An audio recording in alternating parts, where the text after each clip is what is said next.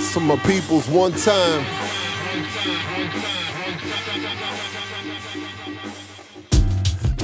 What up, what up, what up? Ladies and gentlemen, you're back with us again. This is Across the Intersection podcast. You got 2/3 of the Mod Squizard in the building. This is AJ. I'm in here with A Shmeesh. Hey. As always, you can ingest this wonderful podcast on Apple Podcasts and iTunes, Spotify, Google Play, Google Podcasts, Stitcher, TuneIn Radio, and the clouds of sound. Hit us up on divemedia.co. And as always, you can hit us up on social media, on Twitter at AcrossThis, and on the Grizzam at dive_media, excuse me. And as always, I am on the medias of the social variety, at Divenomous, DIVENOMOUS on Twitter. So yeah, 2/3 of us are in the building. Eve is out globe trotting as she usually does. You know, she gets it in. So Right. Shout out to Eve. Hope she has safe travels coming back. But as you can imagine, you hear the clear sounds of that voice over there. That's because I got him in the studio today. We're not dependent on the interwebs today. Everybody's in the building. We playing footsie and all that under the table. Yeah. Don't touch me.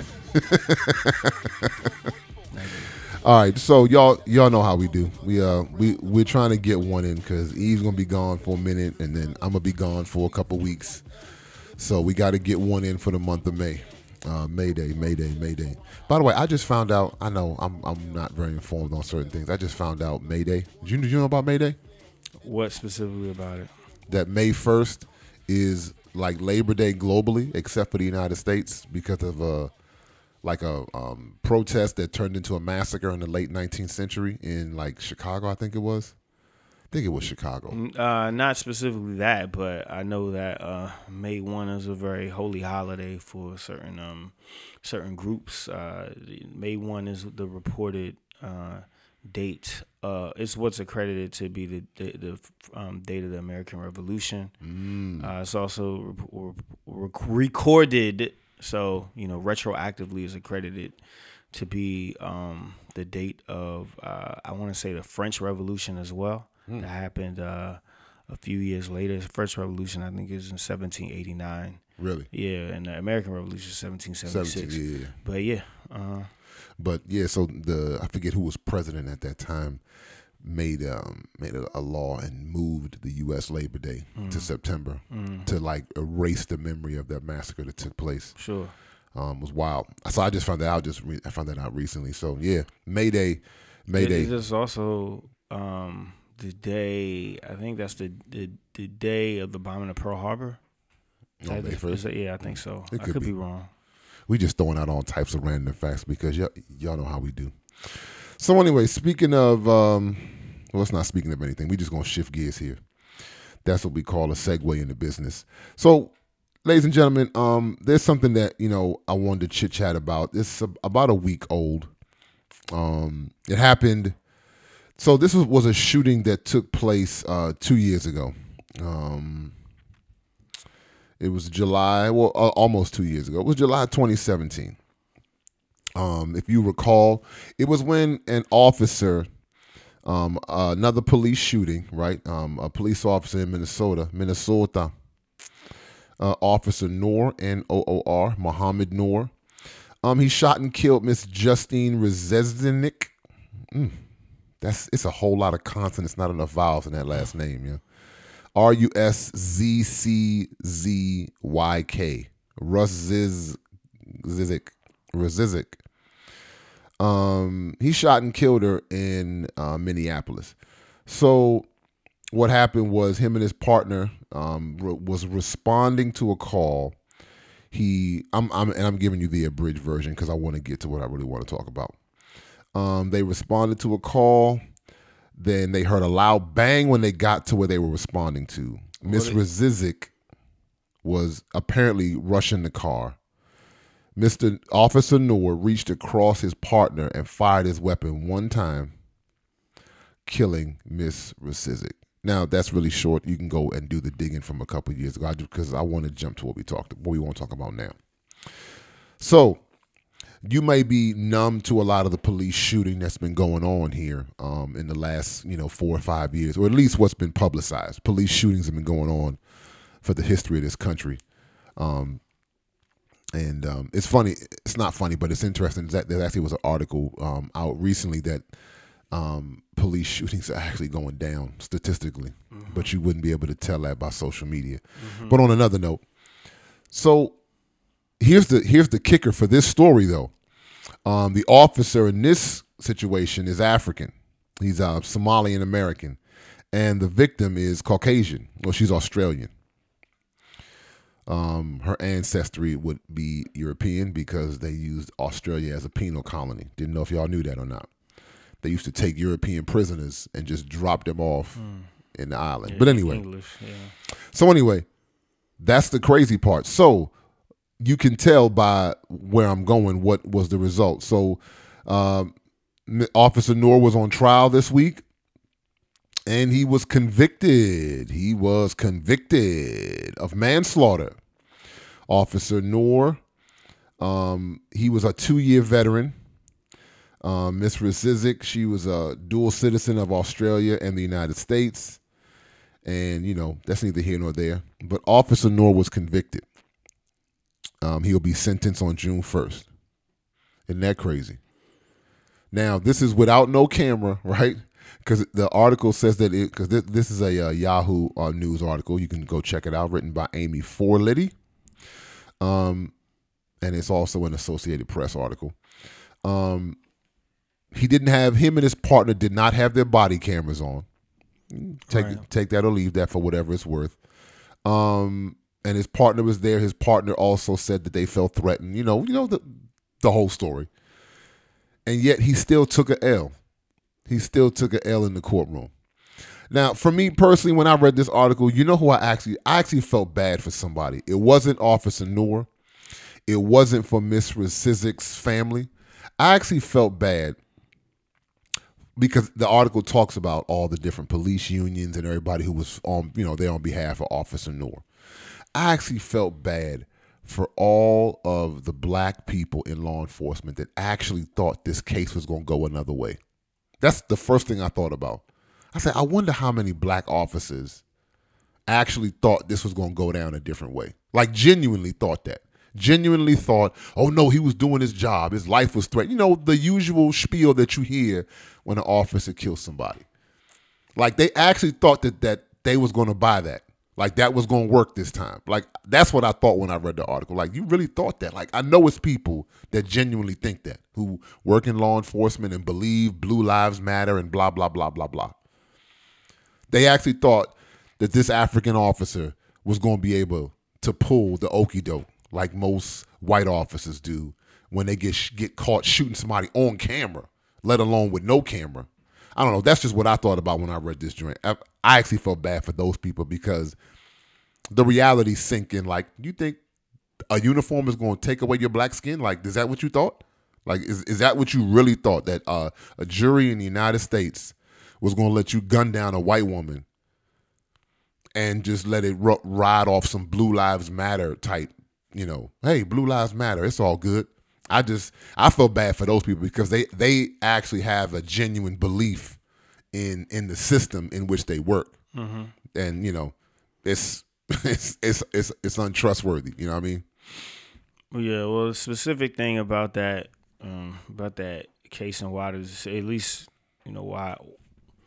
why they made the decision that they made is because the article says that the woman she startled the officer, and the officer had released his pistol, mm-hmm. And was struck the person. Bullet probably went through the window. Who knows? And hit the lady. Lady fell out. Lady died. And normally, basically, what he would have had to prove was that he feared for his life, or his life was threatened, or that he thought that his life was threatened in a reasonable manner. And so, because I was thinking about, like, I was trying to think of other cases where the police get off. And, one case that I was thinking was Tamir Rice. Right. And I'm wondering, like, I was thinking of the other dude, John Crawford, who was in the Walmart, right? Yeah, in the Walmart. Right. And in both those instances, those individuals had what appeared to be firearms. Mm-hmm. And that, they should not have necessarily died, but that can be used to be able to, like, justify not convicting the officer, if you understand what I'm saying. Right. So I'm not saying that it's right. I'm saying that that's how it works, and so in this case, I'm trying to figure out, okay, what was the thing that would get a jury to see the officer's point of view, and to the point where the officer would not be convicted, and I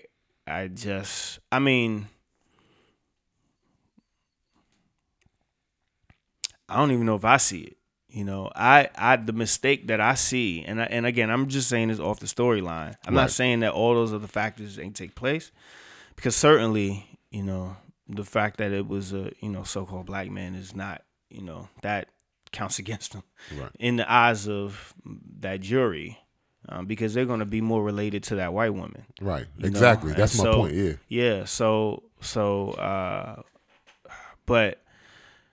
But what, I lost my train of thought. I was about to say something. No, it's all good. I mean, I think what you just said though is, that can't be overlooked. Like that jury was going to identify with that woman over him. Like, had an uphill battle. This is what I was gonna say. This is what I was gonna say. Like, the problem though, like, we're looking at the aftermath here. Mm-hmm. But the truth is that you should not ever rush a police officer's vehicle. Oh yeah. Never, ever. Even if you need help from the police officer, you got to walk up off the gentle. You cannot. You have to understand. You have to treat that like it's in a force field.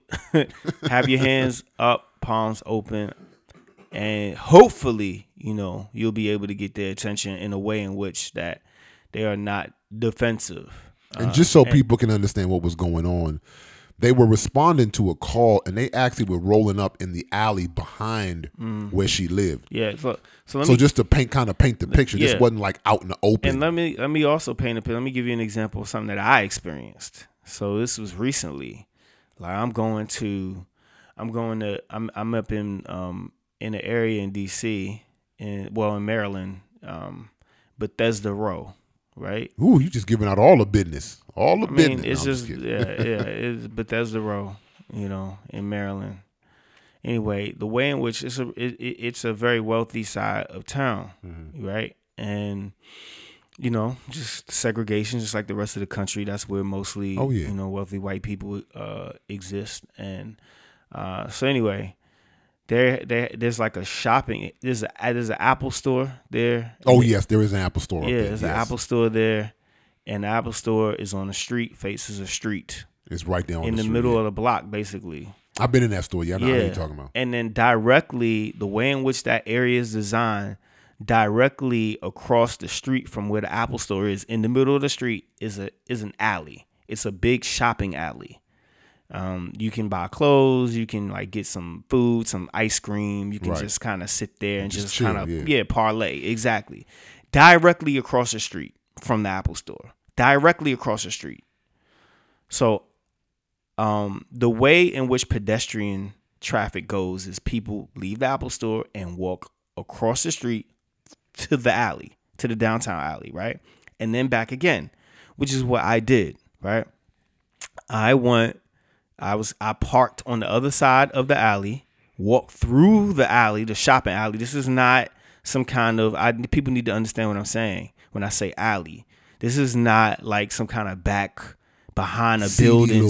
Yeah, no, it's not that. It's something where people take selfies and all of that stuff, right? There's like Luke's Lobster over there. It's like it's where millennials congregate. Yeah, exactly. And so anyway, I parked on the other side of the alley and walked all the way through the alley to go to the Apple store. I crossed the street, and I went to the Apple store, made a purchase, left the Apple store, and now as I'm crossing the street, go through the alley, right? I'm still in front of the Apple store, about to cross the street. There are cars, so there's a two-way street. The part of the street that's closest to me, the cars are driving right on that side of the street, right? So there's a median that splits the street, like a lane, little orange lines. And then the furthest away from me is the other side of the street where the cars are driving left. Cars that are driving to the right, which are closest to me, they're starting to pile up and slow down because they can't, like, it's traffic, right? So there's a car that starts to slow down as I'm crossing the street, and I stop and I let that car just drive ahead, even though they didn't really have anywhere to go. I just let them go, because it's a car, whatever. So that's it, and that car's there. Now I'm about to now proceed and cross the street. There's now another car then comes up to my left, right? Because I said the cars are driving right, and there's nowhere for this car to go. So this car, I'm walking, and this car proceeds to like slowly inch ahead. And while I'm walking forward, they're not making a way for me, but they're like inching ahead. So as I'm walking, I'm looking at the people in the car, and they're still inching their car ahead. And so I say to the person, and they're in like this convertible, right? This is an older white guy, and there was like a younger white guy in the passenger seat.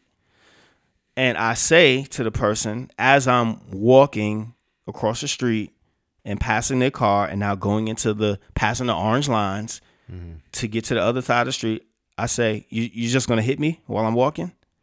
And then this person says, this is not a walkway.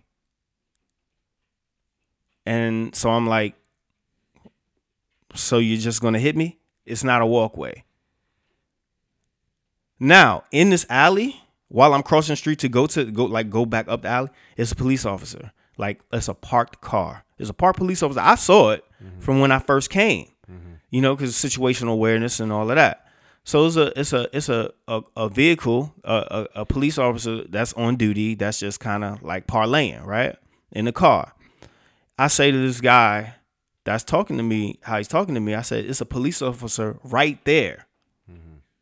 And you're going to act like this? And he says, this is not a walkway. So now I say, you know what? It's your world. I know my place. And I keep walking, right? Now, in that situation, I could have went up to the officer's vehicle, and I could have said, hello, sir. Thank you for your service. This person over here is seems to be is agitating me and seems to be trying to cause a physical altercation. I could have said something like that, right? And I might have been justified in saying that, right? I mean, I could not think about the situation. I could have went back over to the guy. I could have got louder. I could have punched him in the face. I could have did all kinds of things. The officer's right there. Now I'm clearly the threat. You see what I'm saying? I'm perceived as being an agitator. I could have also, though, to just bring it back to this whole Muhammad Noor situation, I could have went to that officer because I was very frustrated and very mad and just been like, pow! Caught a slug. Laid out. Mm-hmm. And then now, who cares how the case goes? Right. And that's a good point. You understand what I'm saying? Like, those are things that y'all listening, y'all know we're two African men who are in this room. those are things we have to be aware of. We have to be cognizant of that all the time. Like, Yeah, so like me and you, we can't just run up on a police car. yeah, I like mean, that. I was being agitated by this white guy, you know, like unjustifiably, like how he was treating me, and then I could have, you know, thinking like, oh well, I'm gonna go to the police, and now, no matter how that situation was sliced, I didn't have any. You understand what I'm saying? No, yeah, I hear what you're saying. Like I was the bad guy. And so that's why that Potentially. piece in the article is so critical, because they were in an alley behind her crib, and she runs up on the car. Exactly. So, you know, we're trying to paint the picture for everybody, because I think that your story is really you know good. What? And that's good. That should have been more credence to this guy getting off. Exactly. Yeah. That should have been the credence. And that's why I think that your story is such a good example, because just flip the joint. Yeah. If it's Officer Jenkins, right, and Raheem runs up on the car, even if he's scared, right? Let's say somebody broke in his house and he runs up, officer, somebody's at, bang, bang. He's catching the same slugs. And so I think, again, which is why when I read the article, I felt so sorry for those people who earnestly believe in that justice system, because it's like, y'all actually believe in it. Like, you believed that this dude was going to get off. You actually believed that the situational awareness that most African Americans have to be, you know, have to walk with in this country, she doesn't have to do that. So she just honestly assumed I could run up on this police car and bang on the door and say, yo, something's going down. Even if it's earnest, even if something was going down. I'm not saying anything wasn't. Something might have been going down. She's a woman. I know women have to deal with other things that men don't. I get that. But the fact of running up on the police car doesn't even cross her mind. She just runs up on the cop car like, boom, boom, yo, something's going down. 2 cops in an alley, you catching a slug, but the cop still takes the L, right? The cop, and this is just where I think people need to juxtapose this to every other situation, because you know what the other thing I thought about with this story after, you know, just like I said, feeling really bad for the Blue Lives Matter crowd, particularly the black people in that crowd, is you remember the man, it was also in Minnesota. The guy who got shot in the car with Castillo. Yeah, I couldn't think of his name. And he was a licensed firearm carrier. Yes. And told the cop, I'm a licensed firearm carrier, and still took a L. Yes. You know, so it's like these are things that we as black people have to be aware of at all times that Caucasians just don't have to be. So yeah, not to the degree. Not to the same degree. Yeah. What the thing is, I'm talking about specifically in engagement with law enforcement. It is an odd thing, because, you know, one of the things is that, you know, like it's just as hard. It's hard. It's messed up, but, you know, it's what it is. Like, basically, if you have a firearm on you, if a police officer sees that you have a firearm, even if another person sees that you have a firearm and they have a firearm, you know, basically police officers are almost trained to shoot on sight if you have a firearm, even if it's not a real firearm. They're trained to shoot on sight. It's just what it is. Like, that's what it is. I don't necessarily know how it goes down in open carry states. I don't know if it's a little bit more jittery about that, you know, but in places like, you know, in these blue states where there are no open carry laws, if a police officer sees someone with a firearm, you know, and they're pretty much, again, trained to shoot on sight. But and then it's kind of messed up, because when we think about like these active shooter situations, we think about these you know, these mass murder situations, so how they get apprehended. It's like you literally know that they have a gun. Right. You know that they have a gun. You know they have a weapon, and they used it, but you're able to like apprehend the person. You know, I mean, it's really messed up. You know, the whole situation all around. And ladies and gentlemen listening, we are not advocating that anybody die. I'm not here saying that she shouldn't have died and somebody else. No. That's not what we're saying. We're just saying if we're going to judge a matter in one way, judge every matter that same way. That's the point. I'm not here saying that her life was less valuable than anybody else. And, Philando Castillo, Tamir Rice, or these guys, their life is more valuable. That's not what I'm saying. But what I am saying is that we're going to judge this is to show the unbalanced scales, because the scriptures actually talk about in Proverbs how unbalanced scales are an abomination to the Lord. And this clearly just delineates the unbalanced scales in this system of justice that we exist in the United States. That's all we're here to really lay out before you, is this particular officer probably receiving similar training to all these other officers. You feel like your life is in danger, you start busting off and ask questions later. That's how they trained, right? You feel like you're in danger, you let loose, and then we'll sort it out after the fact. This gentleman did the exact same thing. He felt like his life was in danger. He actually said that he felt like he and his partner's life was in danger, because he actually reached across his partner and shot, because she came at the car from the passenger side. Mm-hmm. So he felt like he and his partner's life were in danger. He let loose, like every other officer you ask, right? They said they felt like my life was in danger. I started busting off, and we'll sort it out later. Okay. We judge those matters one way. Those men deserved it. They were being aggressive. We could run down the litany of things that people have said. This lady, oh, no. He got to be more aware. Wait a minute now. Either the people are aggressive or they're not aggressive.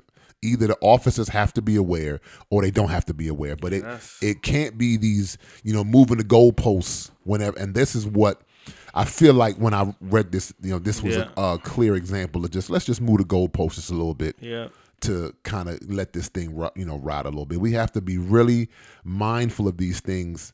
And for those of you who are in that Blue Lives Matter crowd, give me an answer for this. You could tweet at me. Tweet at me what your response is to this. Tweet at us and say, all right, I'm Blue Lives Matter all day. Why is it cool for Muhammad Noor, who received similar training to all these other officers, to go to jail, to be convicted? Because the thing actually says that he can receive up to 15 years. Yeah, it's prison. That ain't jail. Right, yeah, my bad. Yeah, it's prison. So it says that the maximum sentencing for this particular charge is 15 years. And it says that the judge are not bound by the guidelines. Yeah, he probably won't get 15. He probably won't get 15. But just the mere fact that that's even in play. Yeah. Like, that's in play. He's going to prison. Yeah, you going to jail. Unless maybe he gets an appeal. Man. It only took them 11 hours, by the way, to come to that verdict. It wasn't even no long deliberation. Like, they was like, yeah, he's going down. So we just got, let's get off this unbalanced, these unbalanced scales and really judge these matters on the same, on the same level. Right. You're not talking about them. You're talking about the listener. The listener, yeah, okay. The listener. Because those people are going to do what they're going to do.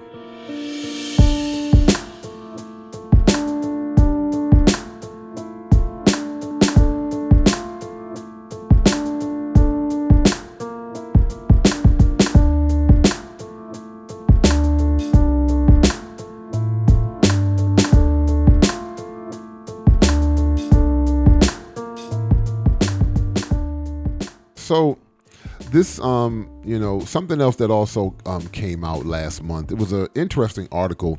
It's about a book. I haven't read it yet, but I have it in my Kindle. It's on my next, on my next docket when I'm finished the book that I'm reading now. Shout out to Amazon. Yeah, shout out to Amazon. You can sponsor us anytime. Bezos. Holla at me. Holla at your boy. Bezos. Holla at your boy. That's so funny. Yeah, man. We on a first name basis. Me and Jeffrey. Holla at your boy. You can sponsor me anytime. JB. Anytime. Yeah, JB. I call him JB, right? But there's a book that was released in January by the gentleman of the name Jemar Tisby. And it's about, it's titled The Color of Compromise. And it's because Jemar is a historian. It chronicles the history of racism in this country as it pertains to the American Christian church. And so it's really, really intriguing book. So I scooped it up, and like I said, I've got it in the queue. He talks about how Billy Graham marched with King, right? Everybody marched with King. Hey. Is what's that guy? Bernie Sanders. Oh yeah, he marched with King, right? Bernie took some. He took some jabs. Yeah, he has the one photo to prove it. Yeah. I heard Jesse Jackson held somebody in a full Nelson while Martin Luther King stole on him. He put somebody in a sleeper hole. Bernie put him in a sleeper hole and DDT'd him. Oh man. I heard Abraham Lincoln march with King. Stop it. But Jamar, he takes because Jamar's a historian, he takes a historical view. So that's definitely a book that I want to jump on, and we may have to try to reach out to that brother. Hopefully he would be willing to come on the cast. But anyway, he was interviewed on a website called Religion and Politics a few weeks ago, and it was about his book, and they asked him a bunch of different questions that I thought was interesting, just about the historical nature of racism in the American church, this misconception that racism was only in the South. I mean, they really got into it. Yeah. And it the was Northerners are so progressive. I know, right? All those blue states, they would never. Southern Hicks. Yeah. Mm-hmm. They even hit on the rise of the Christian right. I got my own viewpoints on the Civil War and whatnot, and how it's not what people claim it is. It's history being written by the victors, not necessarily the people who lost. I mean, you could just look at the Civil War. The Civil War, I mean, in essence, was the North saying, "Hey, stop what you're doing," and rather than the South capitulate, they said, "Oh, we're good. We'll just roll out." Like, I mean, people don't understand how valuable slavery was. Like, it wasn't just like, "Oh, we want to enslave these people because we think that they're less than us." This is, I mean, if you sort of what's the word where they factoring for inflation. Slavery was like probably $1 billion trillion industry at that time. They would we just start a whole nother country. Well, the reason why the North was trying to disenfranchise the South was not necessarily because they cared about it wasn't about that. The people with money. The issue was that the North felt that the South was going to destroy the North because the South would have so much power. Right. Do you understand what I'm saying? So what they did was they, one of the strategies at some point in time ended up being, let's devalue the currency being some of those people, the slaves. Yeah, exactly. Yeah. We'll devalue the currency as an economic hit. You understand what I'm saying? So it wasn't necessarily like, oh, well, we just freeing the slaves. The power base of the country was moving south. Yeah, exactly. The power base was moving south. Can't have that. Yeah, they about to be their own, their own country. Own joint. Yeah. So, I mean, people got to take a look at that piece of it. But another thing that Jamar actually said in this interview, he made a very interesting statement. He said that racism never goes away. It just adapts. I thought that was a very interesting statement. Interesting in a good way. Because a lot of times people will say, well, what's going on now? It's not like the 1800s or you were just openly, racist and that kind of thing. But again, I think what you see now is just racism adapting. I mean, we could just go 10 miles east or west and see what's going on in D.C. with gentrification, you know what I mean, and see how racism adapts. By the way, on another note, so I was on the subway yesterday on the Metro, good old Metro, D.C. Metro. Have you seen what they're doing outside of RFK? Outside of RFK Stadium, the Armory, DC Armory, yeah, RFK. They building all these tennis courts, soccer fields. Really, it's crazy. Gentrification is no joke. I was on the train because that bridge. You go, and so I was looking. I was like, yo, I was with my wife. I was like, babe, look what's going on. Like East Capitol Street. Yeah, like they've torn up all of that now, and it's like all this greenery. Yeah. And I'm like, yo, gentrification is it's not a game, people. Yeah. That's a little south of Benning Road. Yeah. For people who know DC, that's that's southeast. It's the border of southeast and northeast. And the RFK is where the Redskins used to play. Yeah, it was just land. It was just sitting there. People would have little market and all that. Yeah, like little flea markets and stuff used to be over there. Yeah, they tore it up, huh? So for people who know the area, that used to, I mean, it's still kind of the hood, but that used to be the hood. And to see what they're doing over there now is crazy. Like, it's just like so much development. And it's like, y'all couldn't do this 10, 15 years ago. You know what I mean? So anyway, when you talk about gentrification, it's not just the people that move in, although that's a part of it. It's also then the municipalities attention that gets paid towards the area once the demographics change. Because stuff like that's not the people moving in. That's the city saying, all right, let's build this whole nice little area over here. You know what I mean? Yeah. Gentrification, man. It's really so you know, it's like a virus. I mean, it's horrible. I mean, you know, just imagine what the Christian doctrine of discovery was doing. You know, trying to civilize the savage and take away lands from inhabitants that were there before, and they weren't considered people. You know. So here we are all over again. So that's something else that Jamar actually brings up in his book. And again, I really feel kind of disadvantaged because I haven't read the book yet, but I think that some of these questions are really good in this interview. Again, you can go to Religion and Politics and look for Jamar's interview. He mentions how throughout American history, so many Christian preachers were like not just being quietly complicit, because that's one group of people, you know, the quietly complicit group, but there were actually active participants in segregation and pro-slavery. And he cites one as an example, G.T. Gillespie, Christian preacher in the 1950s, actually preached messages about the Christian view, quote unquote, I'm using my air quotes, people, the Christian view of segregation, where he justifies segregation, even going as far as to say it's based on the Bible. That's so problematic. And to think there were Christians in that time to be like, yeah, this is cool, right? Because the Bible says it's okay to subjugate people and redline and Jim Crow and all of these different things. And for the majority of the quote unquote Christian church, they were not just complicit, they were like active participants in the joint. Man. All right, so let's keep going through Jamar's interview. I'm just pulling out some of these questions, y'all. Like I said, y'all can go check out the article. He talks about the difference between racism and subjugation in the South versus in the North. And he says that there are real racists, or there were, quote unquote, real. The notion is that all the real, quote unquote, racists were in the South. Which is a narrative. Which is a narrative. The people who won the Civil War. But he says that he actually has a chapter in the book talking on the Christian complicity in the North.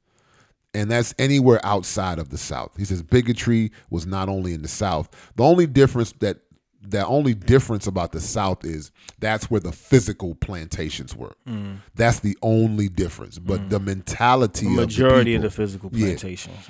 But the mentality of the people towards African people didn't change at the Mason-Dixon. Some kind of magic, happened once you crossed the Mason-Dixon. I'm gonna throw my joint in there. Indigenous peoples, yeah. Sure. But the entire country has to be implicated because of the agricultural production, right? So when you take all the cotton and the tobacco and the sugar cane and you send it up north to factories to be processed and whatever, they're also benefiting from the institution of slavery. That's correct. Yeah, that is those are cottage industries around slavery. In fact, slavery was providing the raw material to then be able to develop these different products. Sure. And one of the things that we have to do, and this is just something that I personally started to do, is we have to look at, I think when you phrase it differently, people look at it differently. You have to phrase slavery as forced free labor. Because sometimes when you just say slavery, it can kind of turn into this other thing.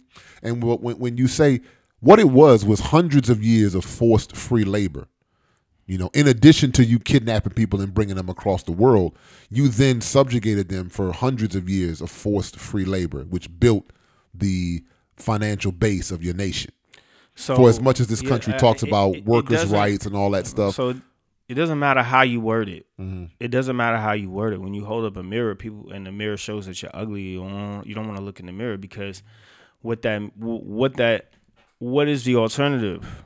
What is the alternative? That I fall back so that you can move ahead? Like, Nah, man. It's like, hey, I'm good. No, I mean that's what it is. That's why it's like I don't like harping on a lot of this stuff. I think it's more so important for education, for my own, lineage and the people in which that I'm around to be able to better educate them and equip them so that they can be able to move forward. So, for example, bringing back what I was saying before about like that police officer. Now, I could have went and like knocked or whatever, and we don't know how that would have turned out. We really don't know how that would have turned out. If I was following the narrative or how our quote unquote country says it works, then, you know, it would have made sense to, hello, officer, can you please help me? Blah, blah, blah, blah. But, you know, that's just company line. That's just marketing. Right. The truth is that although I can get help at times, that's not necessarily what they're designed to do. They're not designed to help me. You see what I'm saying? Like, I might just be, they might help me every now and then, but as a group and just overall how the country works, it's like they're designed to contain me, not necessarily to help me. To serve you. Yeah. You know, and I don't expect, and listen, you know, for everybody listening, this is not to harp on it to make people think that I expect this country to change, because I don't expect this country to change. I really don't. You sure you're not trying to get on your Rush Limbaugh? Nah, man. But what Come on, brother, get on your Candace Owens. Well, hold on. You need a white spouse to do that. Yeah, I was gonna say. Did I say that? And start hitting up the, you know, let me. I was going to the conservative circuit. But Shout out to Candace Owens. Yeah, but what I do expect is for those who claim faith in the Most High, like this should impact you. Like these are the types of things. Like when you see in the Old Testament where God would speak to kings, and then like the whole nation would repent. They're like, yo, man, we've been doing dirty. Like, that's what I expect from the body of believers. Like, I don't expect this country to change because this country is godless, right? Just like most countries are godless. They're run by godless people, godless kings, which is why the scripture says that the Most High watches nations rise and fall. He's not tripping off of that. He's not tripping off this empire, just like he ain't tripping off the Roman Empire or the Byzantine Empire or any other empire. The British Empire that we're watching crumble before our very eyes, because I was reading about if the Brexit thing goes a certain way, that London would just become like a figurehead city. It wouldn't even be a powerful city anymore because of their loss of connection to the European Union's power base. So shout out to the Duke and Duchess trying to move to South Africa. Yeah, you know. So, they on that like, yeah, because they see the writing on the wall. Yeah. Like if Brexit goes a certain way, there will no longer be a British Empire. Like, so we're literally watching before our very eyes an ancient empire fall to nothing, to ruin. God doesn't move. He's not moved by that. But what is something that should move believers is that the body of believers' complicit nature in these godless things that just kind of flow through our history, and how we just always just ride along. You know, he actually quotes MLK in this article. He says that in many areas, the body of believers, instead of being the headlight, end up being the tail light. He says that where we should have been shining the light of Christ, right, in the forefront of matters, we always hop on at the back end and got a little bit of light coming out the end. It's like, the thing is that you wouldn't even had this country wouldn't even been built or founded the way it was. You know, of course, was really moving with, you know, with the spirit of our Heavenly Father. It just would not have even, you know, like you wouldn't even had the Christian doctrine of discovery if they truly abided by the spirit and the tenets thereof. Oh yeah, I mean, that's why they don't like to mention that a lot of these theologians that they love to quote own slaves and stuff like that. You know, but again, that goes to the complicit nature of just too many to count believers throughout history. It's like at some point there has to be, and that's why I brought up that example of the Old Testament, because at some point there has to be macro level repentance, not like individual repentance, but like macro level repentance. Like we as a people need to repent and turn from this way of thinking, this behavior, et cetera, et cetera. You know, just ... macro level. Like what the guy tried to get the Southern Baptist Convention to do, I think it was like a year and a half ago, when he brought this up and was like how the SBC was like built on this stuff. And he tried to get the leaders to issue like a public letter of repentance. And they was like, nah, we ain't doing that. You know? So and what would that do? Like it would disintegrate that entire organization. I mean, but if that's what's needed, right, for you know, the actual characteristics of Christ to be shown, then so be it. I feel like I might have lost people when I use that word disintegrate, because when people think integration, they think this Marxist term of integration. They only think one thing, where it's like, oh, black people, white people coming along, Martin Luther King, blah blah blah. No, integrate when you take two things and they connect together to form a bond. When I mean in the reverse of that, or to disintegrate, which means to crumble or to break apart. And so what I'm saying is, in regard to the Southern Baptist Convention, like, it's integrated based on these certain principles, these certain views, and these decisions that were made, money that was invested. It's, who knows, they're probably worth billions of dollars. And so for them to then go against their genetic composition and makeup, and to root for people that they view as competition, quite honestly, when everything gets boiled down, would disintegrate, would cause that thing to crumble. Right. Do you understand what I'm saying? Yeah, People yeah. would be like, nah, I don't want to be a part of this, blah, blah, blah, blah, blah. And it would just kind of fall. It would get smaller. And it should get smaller. It should, yeah, exactly. Because everything in this world gets smaller. We don't have no dinosaurs running around playing basketball anymore. They just not here, except maybe the Raptors. But aside from them, Right. You understand what I'm saying? Have you seen Chris Bosh? I'm just saying. Oh, come on. First me and Candace Owens, not you and Chris Bosh. Oh, man. Shout out to Chris Bosh. But Chris, you can sponsor us anytime, bro. But what I'm saying is, like, everything is smaller. Everything is smaller. These big church artifices are going to get smaller. But everybody really wants to be. It's just like government agencies and non-governmental organizations. Like, you're supposed to be here for a period of time until the problem that you're trying to solve gets solved. Then you go away.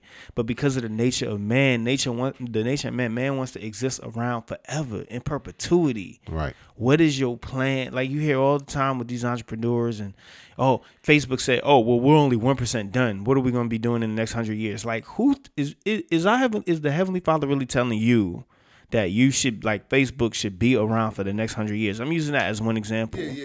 But the only thing that really should be around, anybody should be really planning for the next 100 years, is your seed. That's pretty much it. Like, because we want to try to accomplish everything. Oh yeah, in our one. People want to reign, like they want to reign. Like government agencies, they want to wax fat, right? Like everybody. We got to justify. We got to ask for more money. Blah blah blah blah blah blah blah. So, it's going to be counter for the Southern Baptist Convention. And I know this is one example. I'm going off into this little tangent, but that's just one example. Like, you can't expect, and I'm sure that guy, I would imagine that he probably knew that was going to happen, but that was his way of just kind of calling them out. You know what I mean? Just be like, okay, well, let's give them the opportunity to try and make the first step to correcting their wrongs. And he just like, I think if there's that macro level repentance, I think one of the things that it does, unintentionally, but it will happen, is it will show when we have built on things other than the foundation that we're supposed to have built upon. It was 2 Corinthians chapter 3, where it talks about the things like Christ is our foundation, and then we build upon the foundation. No, that's the fire. Things get burnt up in the fire. Yeah, that's right. Yeah, precious gold. First Corinthians chapter 3. I mean, 2 Corinthians chapter 3. No, first one. First Corinthians 3. Yeah. So everything else gets burnt up. Yeah. But that's what happens. If there's macro level repentance from leaders and fathers and people pushing things forward, and at a macro level, people are turning. Yeah. What happens is, man, we've been building on sand and straw. We've been building with other things other than gold and precious stones. Yeah. And of course, those things that are precious is each other, right? On the foundation of Christ and building with one another, because we are living stones. I think just to come around third base with this, there's a, we're going to get a little Bible-y, but there's a scripture in, I believe, 1 Peter, where Peter says, you weren't a people, and now you are a people. And I think initially to acknowledge our differences is fine.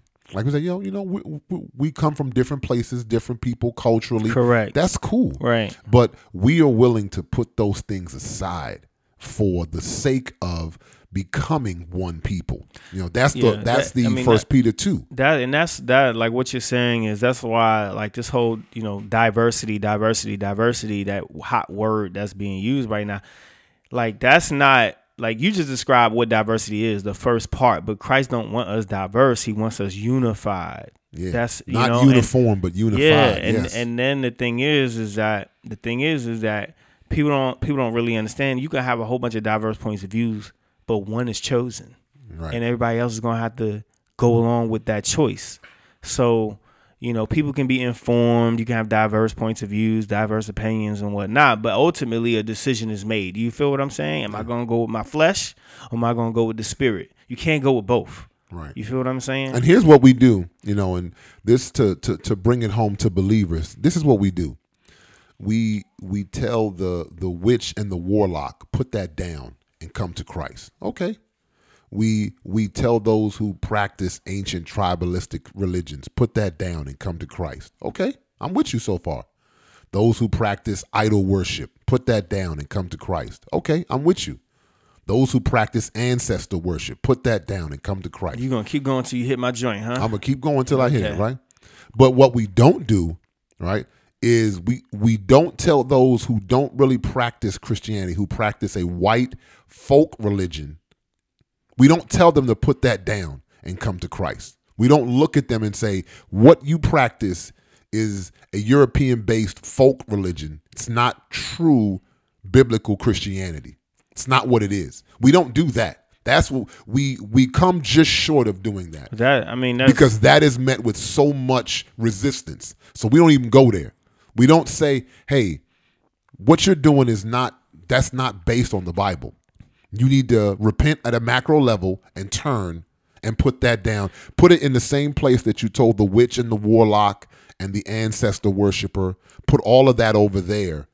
And then we can come back and start here. That's the discussion that truly needs to be had. And I mean, again, words are powerful, because it's like, even if you use that term Christianity or Christian or whatever, like they don't know, like they know it to be like all these things that are wrong. Like they like true biblical. They believe they're practicing true biblical Christianity. But that's where you make the distinction. That's the word. Like we know Christ wasn't a Christian, right? And Christ means anointed one, and people will refer to his followers as followers of the way, or anointed deans, or ones who are anointed, followers of the anointed, whatever, what have you. And they took this term Christ, created the term Christianity, and stuffed in all these things. So there is no biblical Christianity. I get the terminology, but you follow what I'm saying? So like to follow the Bible, to be about the Bible, you kind of realize that everything, and I'll say like 99% of the thing outside of like Christ, everything that, because look, people from Christ, then connect the building, like just off break, you're off. And this is what we have to, bring and this even goes into, so we're not even going to put a break in here. We're just going to keep flowing. And 99% of quote unquote Christianity, 99% Christianity is accessed in these unbiblical of these buildings that the Bible does not condone, advocate for. In fact, when you're talking about taking on many of the debts of this world, loans and all of that, or these artifices, like that mentality is actually anti-Christ. It's counter-Christ. Right. And a lot of people they just can't make the separation. They can't make the separation, and it's unfortunate, but that's what it is. And people, because once you start talking about church, the building or whatever, they either lose you, or you either lose them or they get offended because they're so connected to this practice. Right, but that's where you have to articulate what you practice is a European folk religion, and that's what you have to tell people. Then you have to break down why that is. Yeah, well, that's what I'm saying. Then they'll get lost on that. Because I say Christian doctrine of discovery, well, it say Christian on it. It got to be good. Yeah. It's like it has nothing to do with Christ. Yeah. And that's where we have to be willing to go, because it's very easy. Called. Like we can come up to the hoteps, right? Yeah. You come up to the hoteps and be like, "Yo, man, put that down." Put that down. You need to come to Christ. All right, bro. Right. And people are very willing to do exactly what you just said. Break down all the reasons why, all these different things. And I'm talking about like black Christians. I'm talking about black people. They'll be like, yeah. Man, why are you talking about, why are you angling at these Christian rappers like this, man? Why are you going at them, man? They need to eat too, brother. They need to eat too. Yeah, They you need know. to be. They need to put concerts on in the mega Yeah, churches you know. and whatnot. They can't be biting the hands that feed them, brother. Hey, bro. Hey, Come on, you know. man. So I mean, but this even goes into y'all know I told you a couple weeks ago we're gonna get back into this week in the news. So this week in the news They need those audiences, brother. was and this is not meant to be the beginning is not meant to be funny, but I'm gonna start here. So y'all know John Earnest was the guy who shot up that synagogue in California recently. And very sad. People died. I mean, and we're not here to make light of that. Very, very terrible situation. But what was very interesting was that a manifesto of his was recently discovered. And in this manifesto, he wrote all these different things about how he hates Jews, and he even praised the guy who shot up the mosque. Yeah, New Zealand. In New Zealand. I mean, he was going in. So here's where This Week in the News comes in. Because in that manifesto, he quotes all this scripture and all these biblical reasons why what he was doing was justified. Yep. And y'all know I'm on Twitter. I'm not on a whole lot of social media, but I am on Twitter. And I found it so verified. You verified, No, right? I You ain't. verifiably unverified. Exactly. Okay. I'm completely unverified. You got that clear check mark. I got you. My Jones written in pencil on the side. Okay. All of these different preachers. I'm talking about a lot. It was a lot. It was enough for me to say, you know what, we got to bring this on the cast, because they were all like, this should be alarming to us as believers that this guy was able to so easily tie in his white supremacy to our faith. Oh my goodness, believers, we should be shocked. And just preacher after preacher after preacher was just kind of like, and at first y'all know me, I'm a little cynical. At first you're like, this dude lying. But then when you see one after the next, you think, are they all really just that clueless? And I'm starting to think, you know what? I think they are. Like, I don't, and this goes back to the point we were just previously discussing. The fact that this joint is so closely tied to this Eurocentric folk religion, that's why it's so easy for supremacists to make that jump. It's not even a big jump. What's the folk religion you talking about? The fact where I can think that God and country, just thoughts like that. Where is that okay?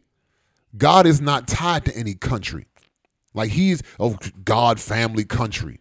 America's a Christian nation. Like all of those things are literally antichrist. But it's an easy leap for us to make those kinds of statements and people to believe that kind of stuff because what you actually believe is in a folk religion. You don't really believe in the faith that is written out in the scriptures because in actuality, God didn't stand with any nation. He was actually creating a nation. He said, I'm not a king of any nation in this world. My kingdom's not of this He world. didn't stand with the nation of Israel? He said, I came to them first, but then I went to the highways and the byways. Oh. What does it say? Remember, they asked him, said, are you here to bring the kingdom back to Israel? He said, no. He said, I'm not here for that. Come on, stop. Hey, we gotta cut this podcast. I'm here pissing everybody off. I'm here to piss everybody off. Stop quoting scripture. So like he was able, this dude John Earnest was able to make this leap, and these preachers don't even realize y'all preaching a Eurocentric folk religion. Yeah. That's why these supremacists can make the leap so easily. Yeah. Because they can pick out 2 or 3 things, it ties to their white supremacy, and boom. And now I'm busting in synagogues and mosques, and I'm busting off. There and burning down churches and doing whatever else. Yeah. There it is. Right, and we are actually part of the problem. The body of believers is actually a part of the problem because we continue to prop up a Eurocentric folk religion as opposed to tear it down the same way we tear down all this other idol worship. We tear down that stuff. We tear that stuff down. I've heard stories from like people I know who are missionaries who say when they go overseas and they are working with other people, they're preaching an American religion. This is not the faith of the Bible. Yeah, I was talking with someone that I know who said he's going to Kenya to do missions work. I said, how's he going? He said, how long is he going? I asked him how long he was going. He was like, yeah, I'm going for a week. I was like, all right, cool. And then he's like, yeah, out there, I mean, we're going to be in Nairobi, anything outside of that, I mean, it's really kind of like really bad and whatnot. And he was like, yeah, they sell like their daughters and all this other stuff. And I was, just talking with them, and I was like, yeah, I hear what you're saying, and it's really messed up. But I think that, but with that, I think it's important that when you go there, that you understand that what you're trying, you're a conduit for Christ, and not necessarily condemning people in certain cultural ways and how people move, because that is what tends to happen historically. Like, you look down on certain things because, I mean, Right. it's a real, like it's really like for example, people will say, oh, these people treat women bad. Let's bring feminism. Like that's the solution. They treat women bad over here. Like, what are you talking? Do you understand what I'm saying? Yeah. Like, that's that's really how it is. And it's like, I was just talking with this guy, and he was saying something akin to, like, the way they treat the girls and whatnot. And I'm like, okay, well. And then it's just, I wasn't sure what he was like. I don't know if he was real informed as to why he was as concerned. Like, I don't know. Like, he was told to be concerned for a certain reason. Yeah, you understand what I'm saying? Yeah, like, yeah, are you Twitter concerned, or are you concerned?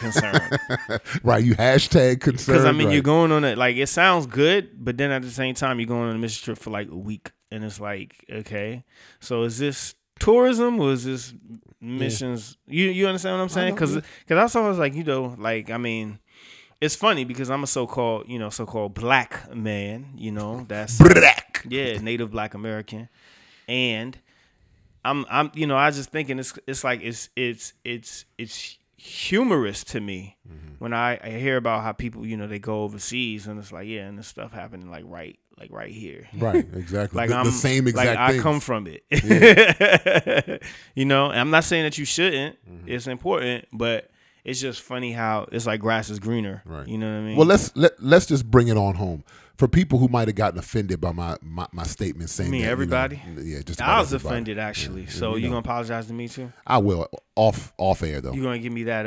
You gonna give me that little? You gonna give me my letter of repentance? I'm gonna write a manifesto to you. Oh. But anyway, just to bring it on home, for those of you who might have heard what I said and got offended. Oh, what are you talking about, Amadi? Eurocentric folk religion. Why do you think we do urban missions? Nobody does suburban missions. Nobody goes to rich neighborhoods and do missions. Do you think that people in those wealthy neighborhoods don't need Christ? Oh boy, now you're starting to sound like Amos Wilson. Uh-oh. I'm just trying to point out the things that we do. The right? cage, yeah. We going to do an urban mission. The ghetto's a cage. Yeah, I could go into a whole thing about that, but yeah. So I'm the just, hood is the cage. it's a mentality that we have. We're going in the cage to rescue the savages. What did we do when we used to work with a particular organization and they would have the little conferences? What did we do? We went to the hood. We didn't go to rich neighborhoods to go pass out tracts and give out food. Yeah, well, AJ, that's because they don't need Christ. Exactly. We believe they don't need Christ. Why? Because they're rich, primarily European people. I mean, white people, because it's so-called black Europeans. But yeah, I got you. There you are. All right. So, well, really, you want to say Eurasians if you really want to go there. You could, or you could just say Asians. Yeah. Oof! They just gonna absorb the whole little. I mean, the knuckle of the continent. They just go to the pinky. All of a sudden, the pinky's its own continent. Right. I know. But Russia's not a continent. Even though Russia's like bigger 20 than times. Russia's part of Asia, but anyway, Europe is a continent. Okay. So y'all know. Listen, ladies and gentlemen, we got to do better. Y'all know. Listen, we come a little harder at believers because we expect more out of you. We're believers here, and so we want more out of you. I don't know about expecting. Well, yeah, we want more. We want more. We want more. So if it felt like we was going a little hard, it's because listen, we can do better. We can do better. I'm not called to be. Expecting is fine. Yeah. I'm not called to be like a mortal. Like, what did the scripture say? Like, don't just be mere men. Like, I'm not just trying to be a mere man, but I'm a man of the Most High. And so when I see people doing things that I know that are unrighteous, I can't just rock with it just because they look like me. Like, we have to get to that place. So whether it's cops blowing people away, I know, right? That was a hard one right there. Let me bring that back. All right, well, unless it's cops shooting people, whether it's cops blowing people away or terrorist manifestos. By the way, they was calling that dude a Christian terrorist. we just can't end this show. I'm sorry. We just got to keep dropping nuggets. Whether it's Christian terrorists, cops blowing people away, or historical racism, y'all know we're going to keep God in the mix. So we do thank y'all for rocking with us. Eve, safe travels. I know you're going to be listening to it because you love listening to this podcast when you're not on to critique us. Shout out to Chris Bosh. Shout out to Chris Bosh and Jeff Bezos. And Candace Owens. Sponsors anytime. As always, we're going to keep God in the mix. This is AJ for A saying peace. Let's get started, I won't cheat you.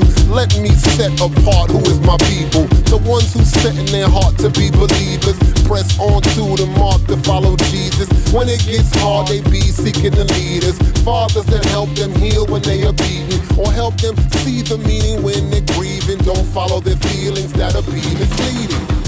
Yeah, they the ones that keeping it biblical. Keep it 100 when others saying it's fictional. A relational life, that is how it's scriptural. A stay in the light while cats be living typical. Integrity we chose cause folks is hypocritical. Religious midwit, man, that is how they picture you. Wishing you would go the way of the extinctional. You remind them too much of what they listen to.